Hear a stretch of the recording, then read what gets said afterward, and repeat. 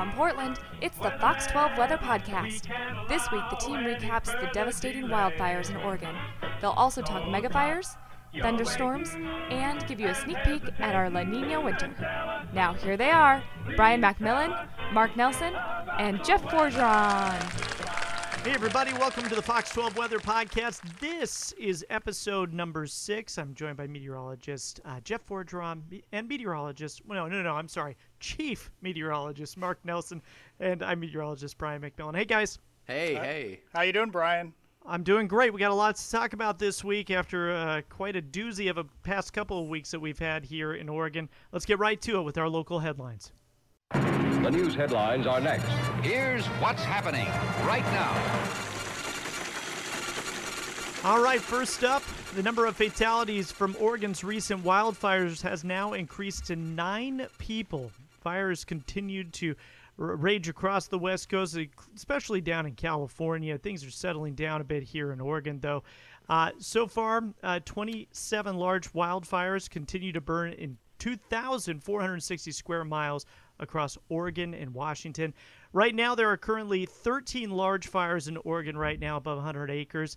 5 people are still reported missing. 2,700 people are being provided shelter by the American Red Cross. And this is amazing. About 2,300 Oregon homes have been destroyed by the wildfires, as well as 1,500 other structures. That is according to the Oregon Office of Emergency Management. Wow, big numbers right there, you guys. Let's recap this fire now that things are settling down. We have more rain on the way today. We are doing this podcast, recording this podcast on Wednesday. Mark, how does this compare? And just, over the past couple of weeks, this has been something else.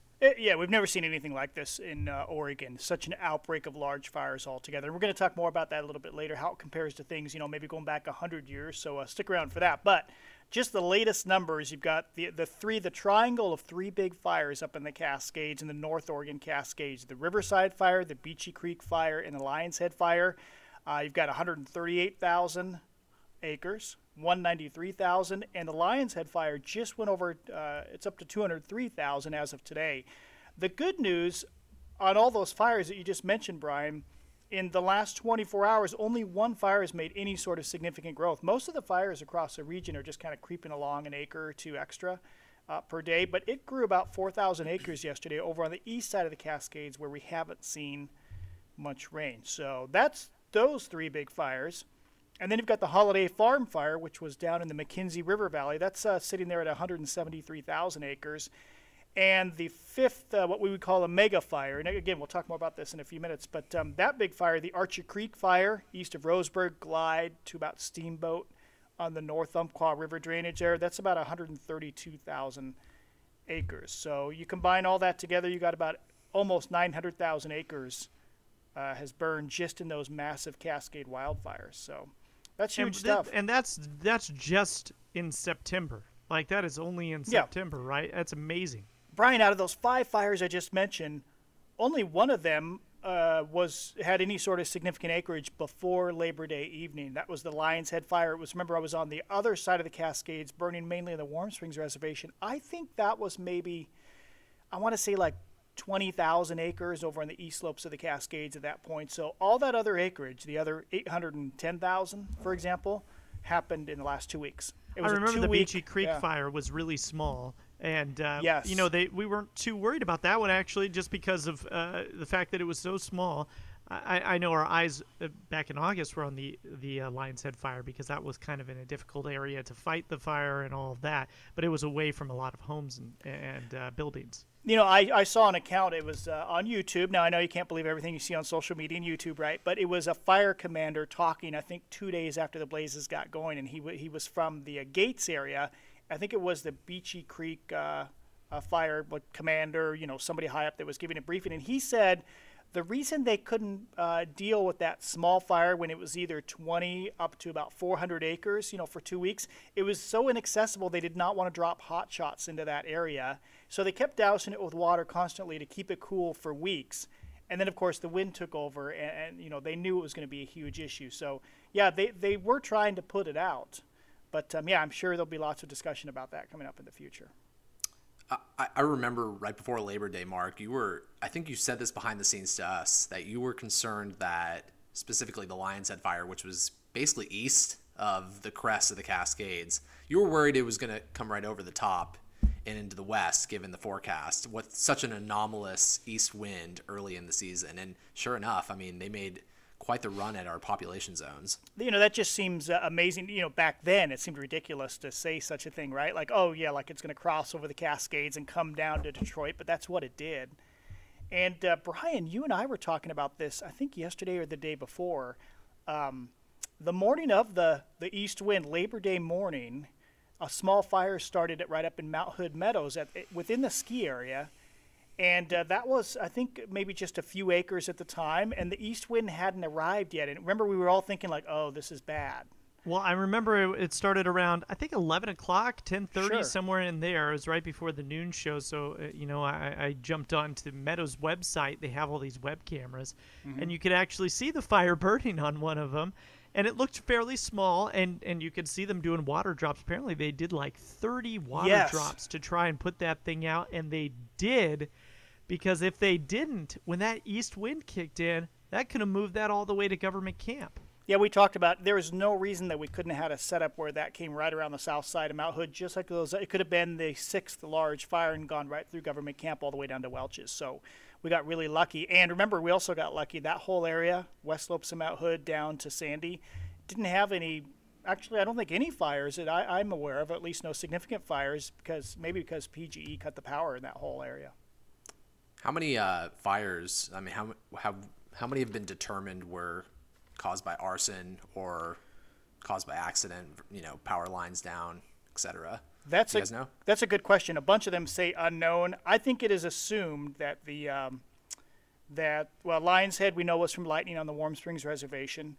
Beachy Creek, I think they don't know what started it, although it was in a really remote area, no roads or anything. That may have been lightning way back in mid-August.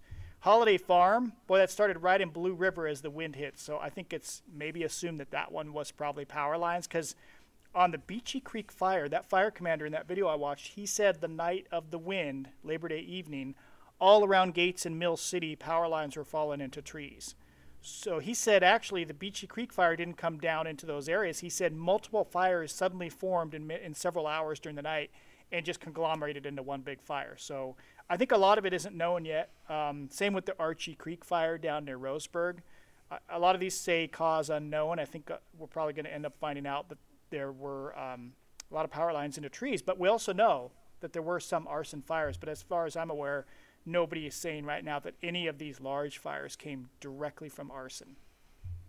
Pretty wild stuff. And, of course, these fires just pumped out a lot of smoke, so much so that it was kind of stuck in an inversion here in the valleys.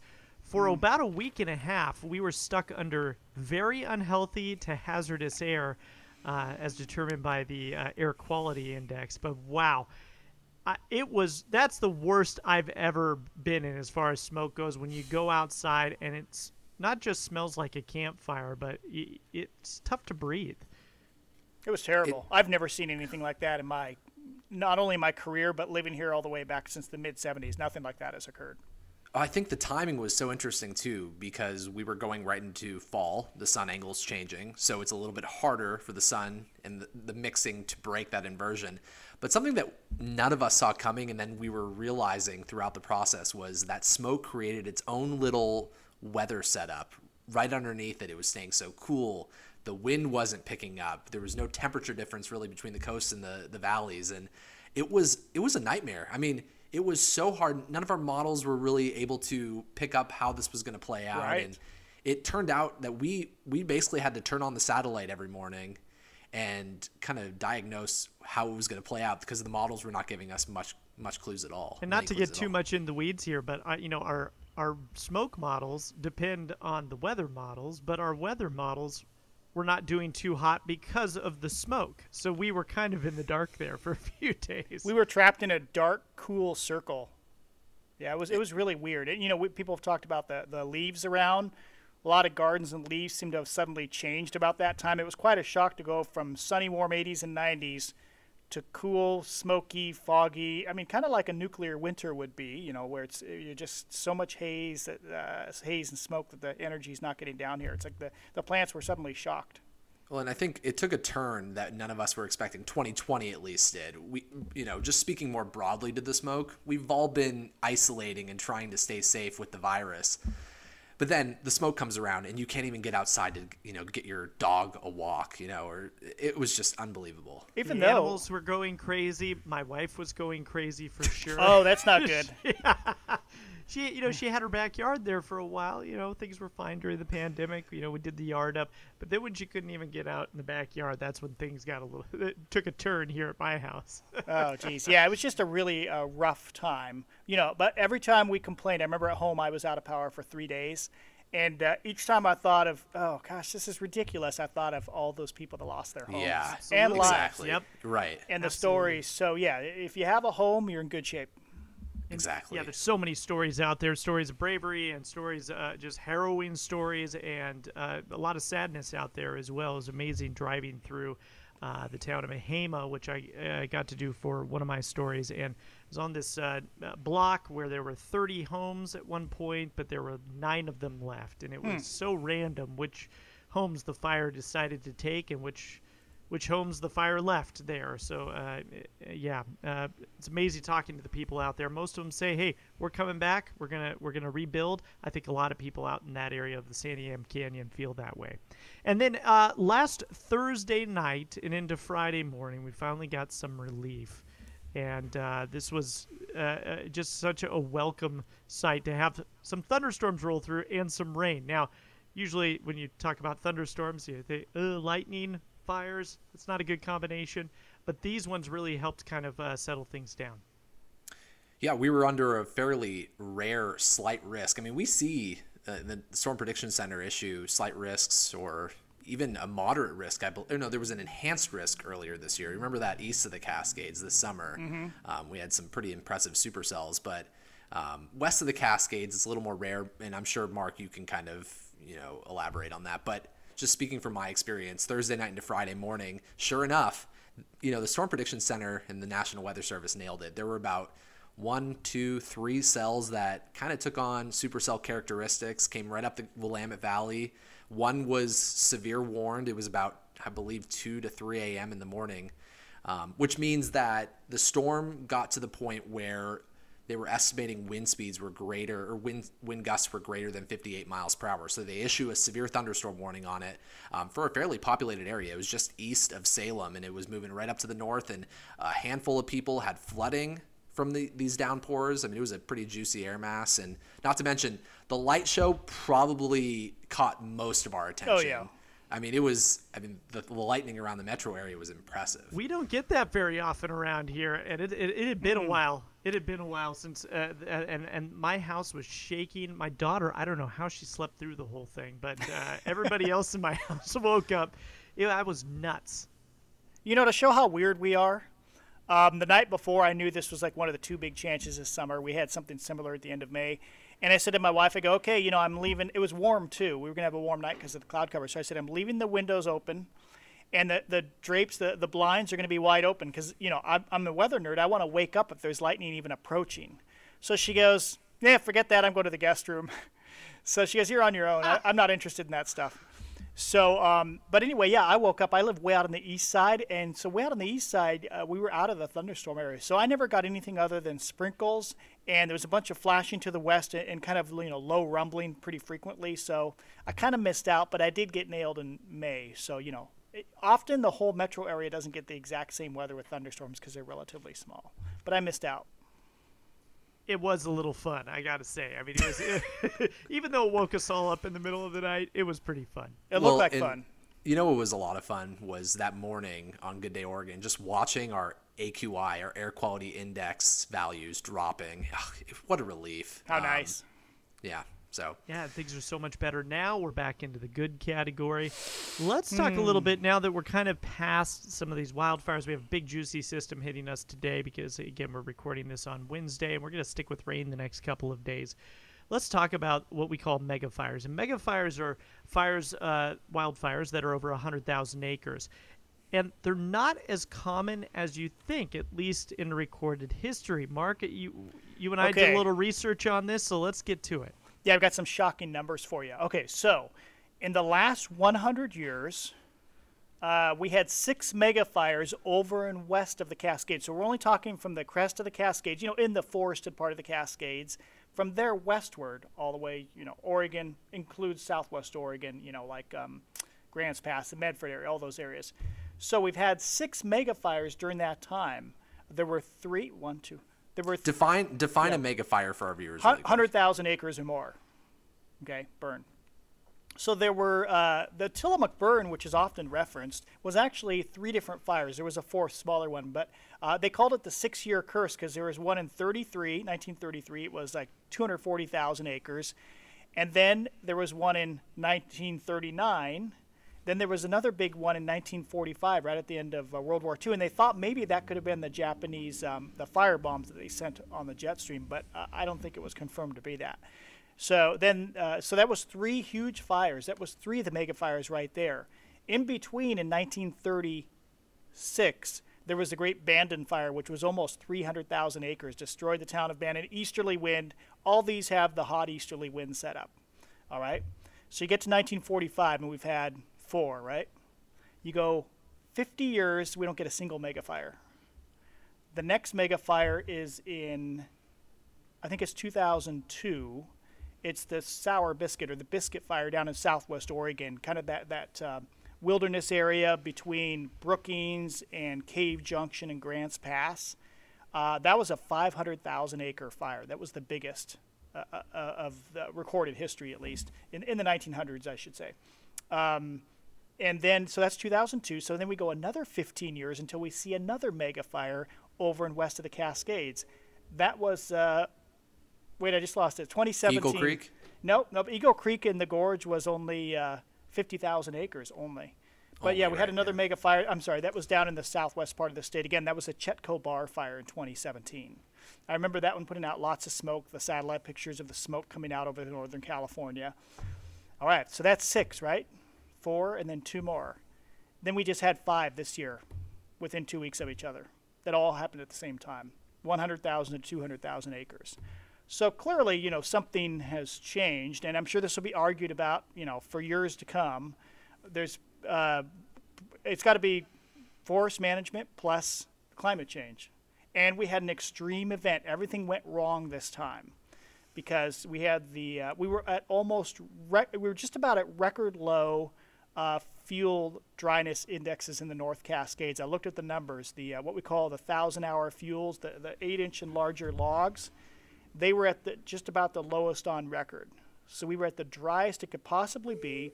And then Cliff Mass up at UW, he did a great blog recently, and he went back and looked at the gridded data back to 1950 of the atmosphere overhead, and he noticed that this was the strongest easterly event, west slopes of the Oregon Cascades, since 1950, a 2-day event, strongest easterly event in July, August, or September.